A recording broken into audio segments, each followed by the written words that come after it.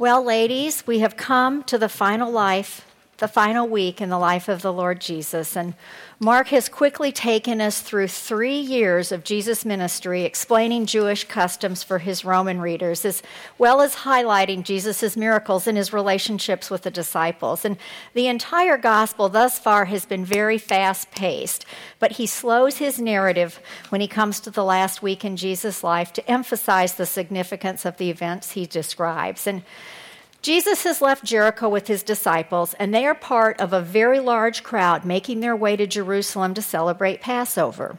And historians estimate that Jerusalem was a city of 100 to 200,000 people most of the year, but during Passover, more than 2 million people arrived to worship God and offer sacrifices. And you thought Clearwater Beach traffic was bad. Woo!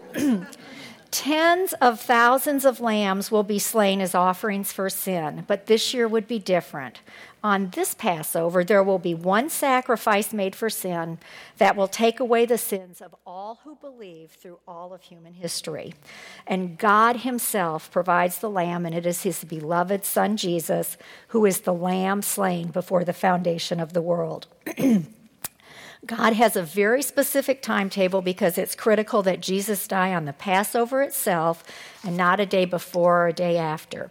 And as we study these final chapters in Mark over the next few weeks, we're going to see events take place which were planned by God the Father in eternity past to redeem his chosen ones. Now, Jesus is staying in Bethany, which is a 2-mile walk from Jerusalem, and Mary, Martha, and Lazarus live there, and he's going to go back and forth to Jerusalem from there.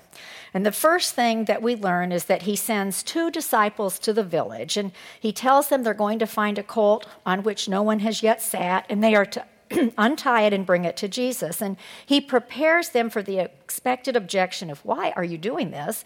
By telling them to simply say, the Lord has need of it. And that's exactly what happens, and the 2 return with the colt. The disciples put their coats on the donkey. It's a form of a saddle, I guess, and thus begins what we call the triumphal entry to Jerusalem. Now, this is the most unusual procession imaginable. It's completely unusual. And I have to confess that the picture in my mind of this procession was somewhat like our neighborhood 4th of July parades when kids rode bicycles adorned with crepe paper streamers and our parents held flags and cheered as we rode past. And that may bring back a memory for you as well. And the only difference was that these participants waved palm branches and spread their coats in the road. And nothing could be further from the truth, because a neighborhood parade doesn't get you killed a few days later. This crowd was at least 100,000 people. MacArthur thinks it was probably 200,000, and it was more like a Super Bowl or World Series championship parade. The people, news had spread about Lazarus being raised from the dead, and the people wanted to see him for themselves. So those people were headed from Jerusalem out to Bethany. Jesus and those following, which would include anybody who'd come in via the Jericho road, were heading from Bethany to Jerusalem, and they converge in this huge mass of humanity, and everybody proceeds together to Jerusalem. And the center of all the attention was Jesus, riding on a donkey, just as Zechariah had prophesied hundreds of years before. Well, the crowds are elated. Here at last was the deliverer. Here was the man who was going to free them from Roman oppression. And they're shouting, they're cheering, Hosanna, blessed is he who comes in the name of the Lord. And Hosanna means save now, deliver us now. Now, these people were not pleading for salvation from sin, but for blessing, prosperity, and deliverance from Roman rule. They had no desire to repent, and when they finally realized that Jesus is not the king they imagined him to be, they turn on him and demand his death in a matter of days. And as Jesus approaches Jerusalem, Matthew tells us that he sees the city and weeps, brokenhearted at the hardness of heart that is hidden by all the cheering.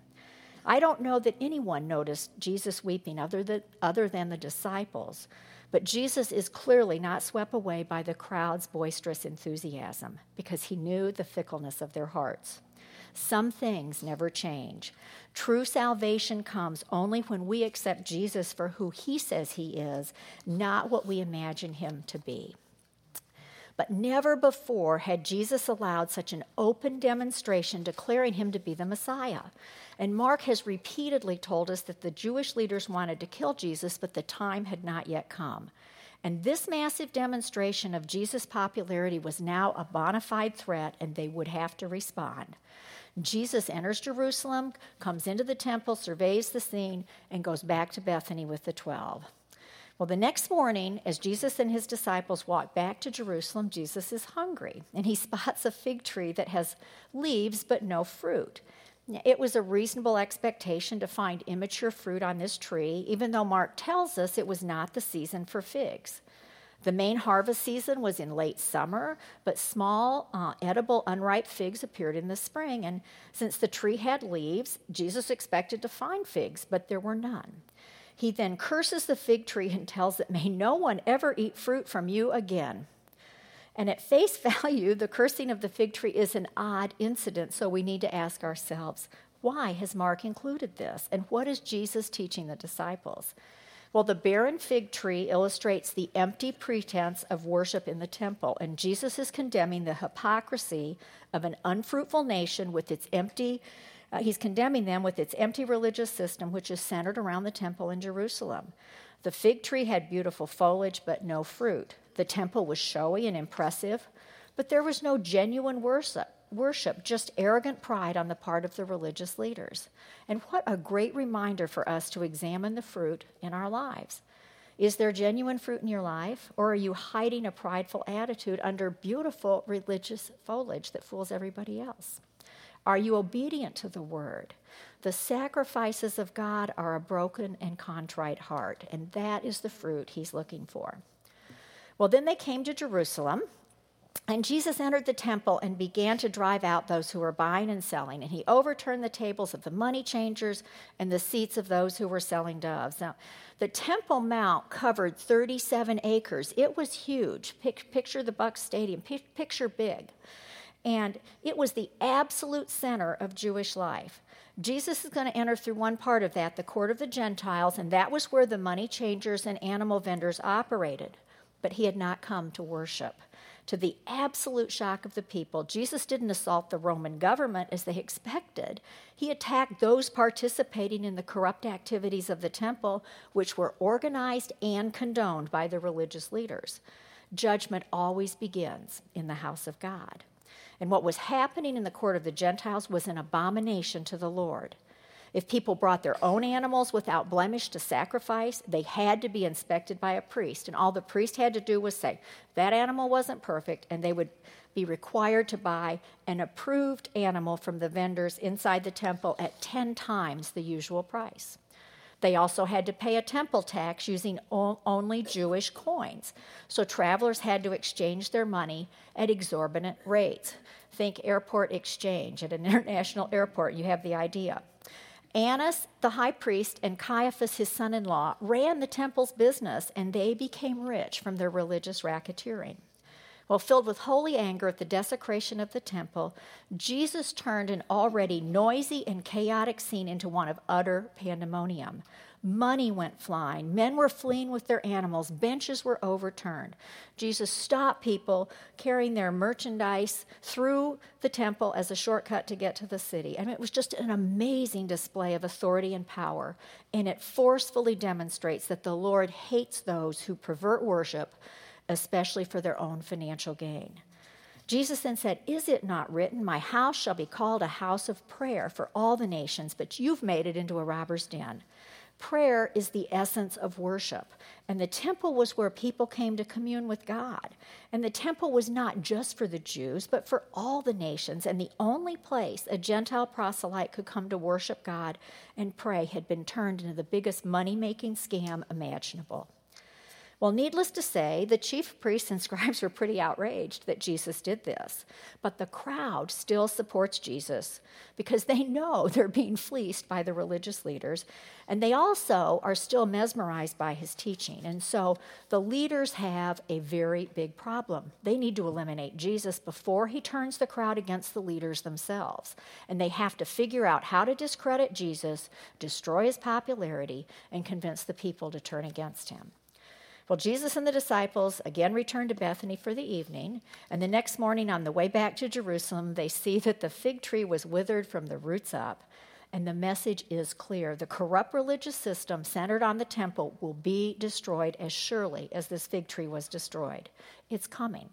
Peter expresses surprise at how quickly the tree died, and Jesus responds, "Have faith in God." Well, what does having faith in God have to do with a dead tree?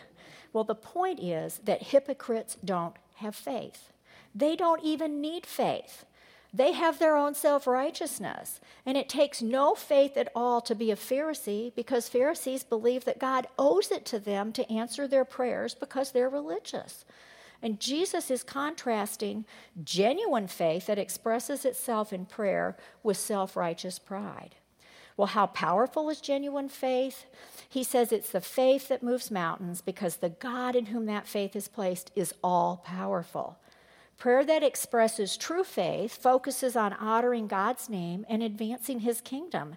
And the Lord's delighted when we pour out our hearts to him in persistent, passionate prayer. But those prayers must flow from a heart that forgives others because our offenses against God are far greater than any committed against us. Well, the next day, Jesus returns to the temple, and the chief priests, scribes, and elders waste no time in confronting him for his outrageous assault on the corrupt temple practices. By what authority do you do these things? Who gave you the right? They want answers. And Jesus was the son of a carpenter from Nazareth. He had no training that qualified him to act this way. He had no credentials. He did not even have a diploma from the Sanhedrin University. He didn't. But Jesus had captivated the crowd, and the people were hanging on his every word. And if the religious leaders could trap Jesus into claiming his authority came directly from God, then they could accuse him of blasphemy and call for his execution. So Jesus responds to their question about his authority with a question. Was the baptism of John from heaven or from men? Answer me. Jesus is stunningly brilliant with his challenge, and they start reasoning among themselves, and they quickly realize there is no good answer. If they say from heaven, they're admitting that the ministry of John is from God, and that means that Jesus is the Messiah, because that's what John said. If they say from men, well, that means John is not from God, and that's also a problem, because all the people believe that John was a real prophet. So these arrogant, know-it-all men are finally forced to admit that they don't know. But actually, they do know the answer to their question, but they don't want to accept it. And they refuse to acknowledge and submit to the authority of Jesus. And he silences them with a few words. Nor will I tell you by what authority I do these things. Well, the religious leaders' challenge to Christ's authority was a massive fail. And in return, Jesus challenges their refusal to follow God by telling a story that showcases their unbelief, stubbornness, and coming judgment from God. The parable is built, as you learned, on Isaiah 5, which depicts the nation of Israel as the vineyard of God. And he uses imagery from everyday life to pull them into the story, which begins innocently enough. A man planted a vineyard and put a wall around it and dug a vat under the winepress and built a tower and rented it out to vine growers, and he went on a journey. It was a common arrangement for an absentee landlord to rent out his land to tenant farmers who would typically pay him half of the value of the crops as their rent fee. At the harvest time, he sent a slave to the vine growers in order to receive some of the produce of the vineyard. They took him and beat him and sent him away empty-handed. Well, this was outrageous behavior by any standard, and Jesus' listeners would have been appalled. The Greek word for beat means to remove the skin, and it just vividly depicts the severity of his treatment. This was wicked cruelty, and no doubt the crowd pressed in to hear what happens next. Well, undeterred by their defiant refusal to pay, the owner sends another slave to collect, and they bash him in the head and insult him shamefully. And I can just imagine the people shaking their heads and murmuring about such disgraceful behavior. Well, the story continues, and a third slave is sent, and this one's killed, and even more are sent. And they beat some and they kill others. And the violence in this parable has escalated from beating to murder, and the crowd must have been totally indignant and infuriated at the evil audacity of the tenant farmers. But in a remarkably generous display of patience and mercy towards those murderous tenants, the owner makes one final appeal to them to do what was right. He had one more to send, a beloved son. He sent him last of all to them, saying, "They will respect my son." The crowd could not believe their ears. No, not his son. Don't send him.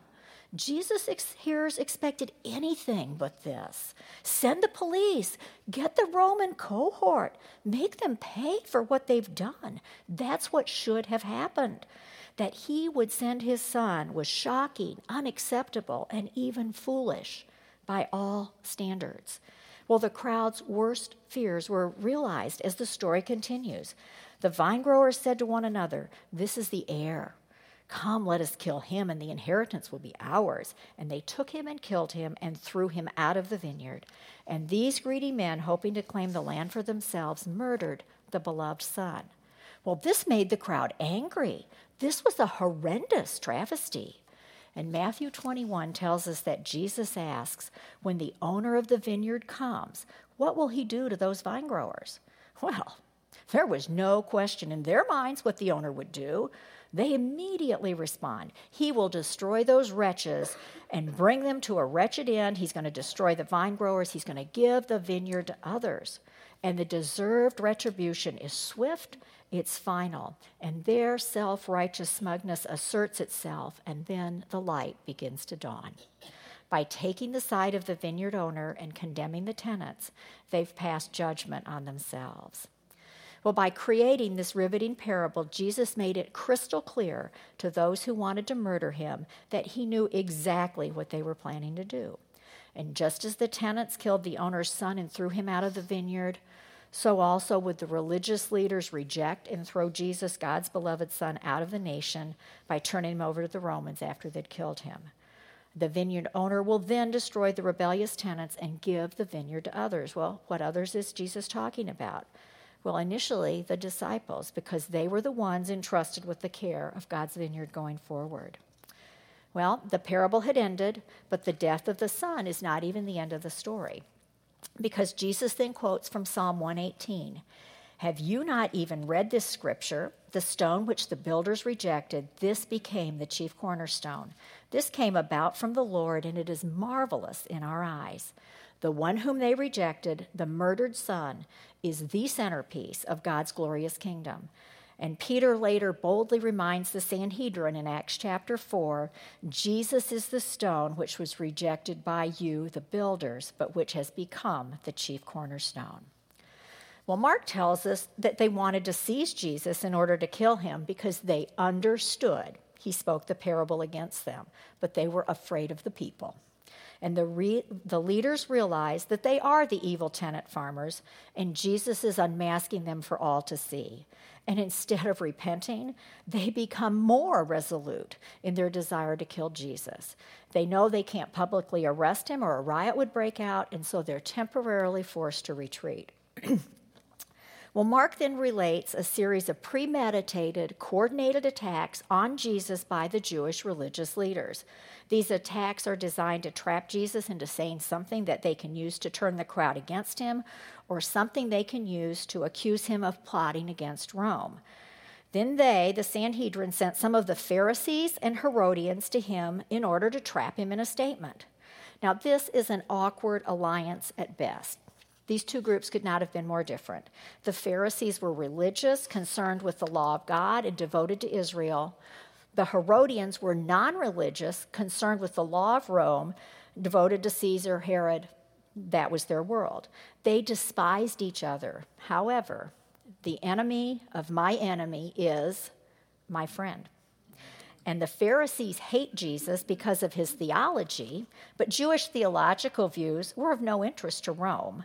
So they had to create a political situation where Jesus' statements could be interpreted as open rebellion against Rome. And here's their thinking. If we can show that Jesus is a threat to Rome, he'll be arrested.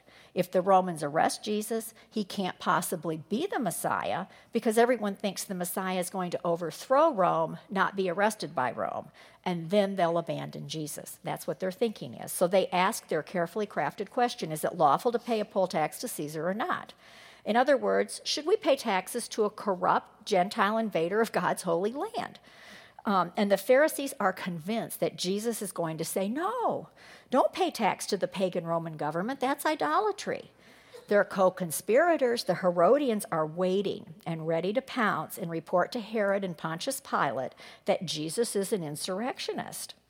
But Jesus, knowing their hypocrisy, asks for a denarius. Whose likeness and inscription is this? Caesar's, they said. Well, render to Caesar the things that are Caesar's and to God the things that are God's. Well, this is the last thing they expected to hear, and they realize their trap has failed. And clearly, submission to government, even a pagan idolatrous one, is part of our submission to God. But you know what? They missed the key point. They were to render to God the things that are God's. Psalm 116 says, what shall I render to the Lord for all his benefits toward me? I shall lift up the cup of salvation and call upon the name of the Lord. What do you owe God? To love him with all your heart, your soul, your mind, and your strength. In other words, you owe him everything. Isaac Watts said it well, love so amazing, so divine, demands my life, my soul, my all. That's what we owe, and they missed that point. Well, the first attack by the Herodians and Pharisees failed.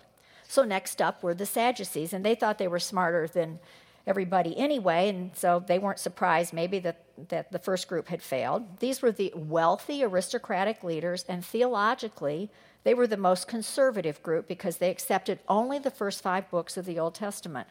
They didn't believe in the resurrection because they said the afterlife could not be proven in the books of Moses.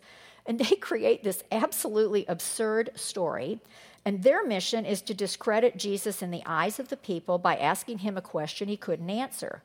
They expect to leave Jesus groping for answers, but he turns the tables and exposes their ignorance. Is this not the reason you're mistaken, that you do not understand the scriptures? And the word for mistaken here is planeo, and it's the same root as our English word planet. It means they have wandered and gone astray. They are out there, and they have lost their minds, is basically what he's telling them. There is no marriage in heaven, so the supposition for their contrived story is wrong, and therefore their argument's completely irrelevant. They also don't understand the power of God, because the God who spoke the universe into existence has the power to raise the dead in the life to come. Jesus quotes Exodus, one of the books they do accept, to prove they're wrong. But that the dead are raised, even Moses showed in the passage about the burning bush, where he calls the Lord the God of Abraham and the God of Isaac and the God of Jacob. He is not the God of the dead, but of the living. Now, I'm sure the Pharisees were interested to hear this argument because now they know how to answer the Sadducees when they debate them on this point. They now have the answer. Okay, so the Pharisees have struck out. The Herodians have struck out.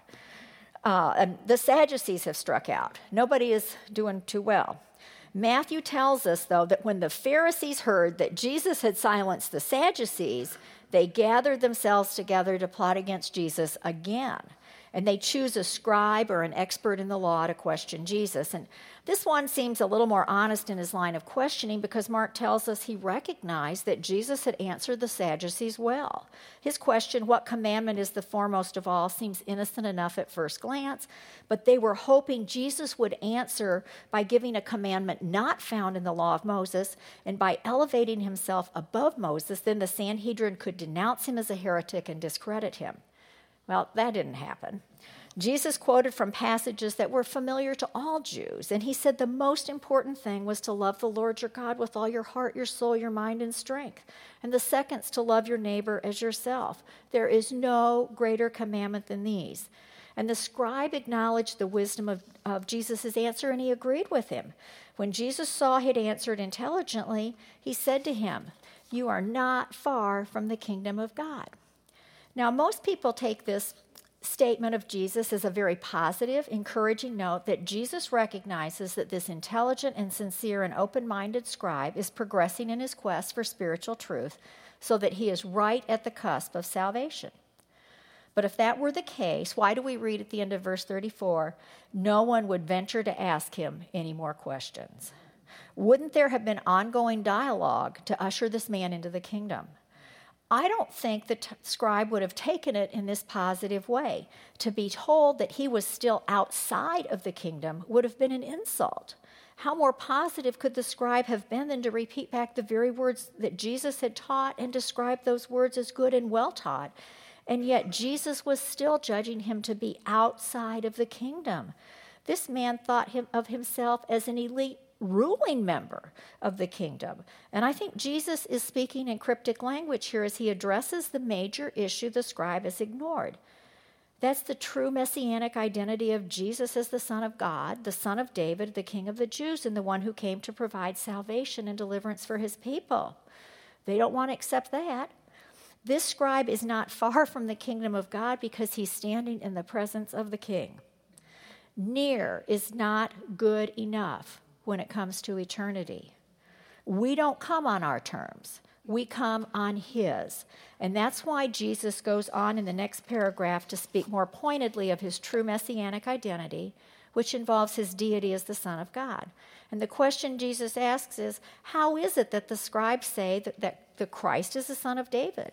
The implication is that they say that the Messiah is nothing more than a human descendant of David. And the Jewish people viewed the Messiah as a national savior. He was a political savior, not the savior of individual souls. They wanted a military and political leader who would deliver Israel from her enemies. And so while they believed that the Messiah would be the son of David, they didn't understand the psalm that Jesus quoted. The Messiah could not merely be a man, since David referred to him as his Lord. Jesus is both God and man. He is both, he represents both, and we could not be saved if this were not true. Well, Jesus' final teaching to the crowd involved another warning about the Jewish leaders. They make sure they're noticed because of the long robes they wear. They expect deferential treatment and adulation from their followers. They offer long public prayers to showcase their imagined holiness, imagined being the operative word. But the most sinister warning is that they devour widows' homes. And the scribes consumed the limited resources of those who had the least. They abused the widow's hospitality, defrauded them of their estates, mismanaged their property, and took their houses as pledges which they could never repay, all under the guise of pretending to help. And like all false teachers, they taught that giving money could purchase God's blessings. Well, at the end of a long day, Jesus sat down opposite the treasury, and as he sat there, the Lord began observing how the people were putting money into the treasury. And it must have deeply grieved and angered him to see people giving their money to this heretical, corrupt system under the misguided assumption that doing so would please God and produce divine blessing. Jesus observed that many rich people were putting in large sums, and then he focuses his attention on a poor widow who put in 2 small coins, which amount to a cent. Jesus seizes the opportunity to use her plight as an illustration. This woman put in all she owned, all she had to live on. Here was a woman left totally destitute, duped into giving every last cent by the false promise of Jewish legalism. And universally, this woman is presented as a model of dutiful, faithful giving compared to the ugly backdrop of the corrupt pretense of Israel's leaders. But this is not a lesson on giving. The Bible doesn't teach that we're to give away every last cent and go home and starve. We need to remember the context. Jesus has just condemned the scribes for devouring widows' houses, and this woman is a prime example of that. And she may have been in this situation because her family declared everything Corban and they refused to help her. That may very well have been her situation. So she is not the hero of the story, the example of giving till you have nothing left. She is the victim of greedy false teachers who sound just like today's prosperity gospel teachers. Sow into my ministry, and God will bless you. Prove to God you trust him and mail the check today. Send money and I'll pray from you from my private $54 million airplane. But I'll be closer to God while I'm praying for you, and I'm sure he'll hear my prayers better than yours down on earth. So this woman is a tragic example of how the corrupt religious system devoured widows. It breaks Jesus' heart, and those who deceive and devour the flock will be judged. Well, what do we take away from all of this? So we've covered a lot. Jesus has clearly declared that he is the Messiah. The disciples know it, and they believe. The crowds hope he's the Messiah, but have entirely wrong expectations. The religious leaders refuse to believe and are determined to kill Jesus to preserve their power and maintain the status quo. But you know what? Each one of us is in one of these three categories. Like the disciples, we know Jesus and believe him. Or maybe we're like the crowd who hopes he's the God who will solve all of our problems, bless us with prosperity, and make our lives better. Or we're like the religious leaders, determined to prove our righteousness to God by our good works, denying we need a Savior, and thus despising Jesus in our hearts. Ladies, 2,000 years have passed, but the question he asks us has not changed. Who do you say that I am? Who do you say that I am? Let's pray. Father, we know who you say you are. We thank you for what you have done to make it possible for us to know you. I pray that every last inch of pride and religious spirit you would tear from our hearts and make us humble before you so that we see our need for you in ways we've never seen it before. We thank you that you're the Savior, that we can trust, that we can believe. We thank you for what you've done to make salvation possible. In Jesus' name, amen.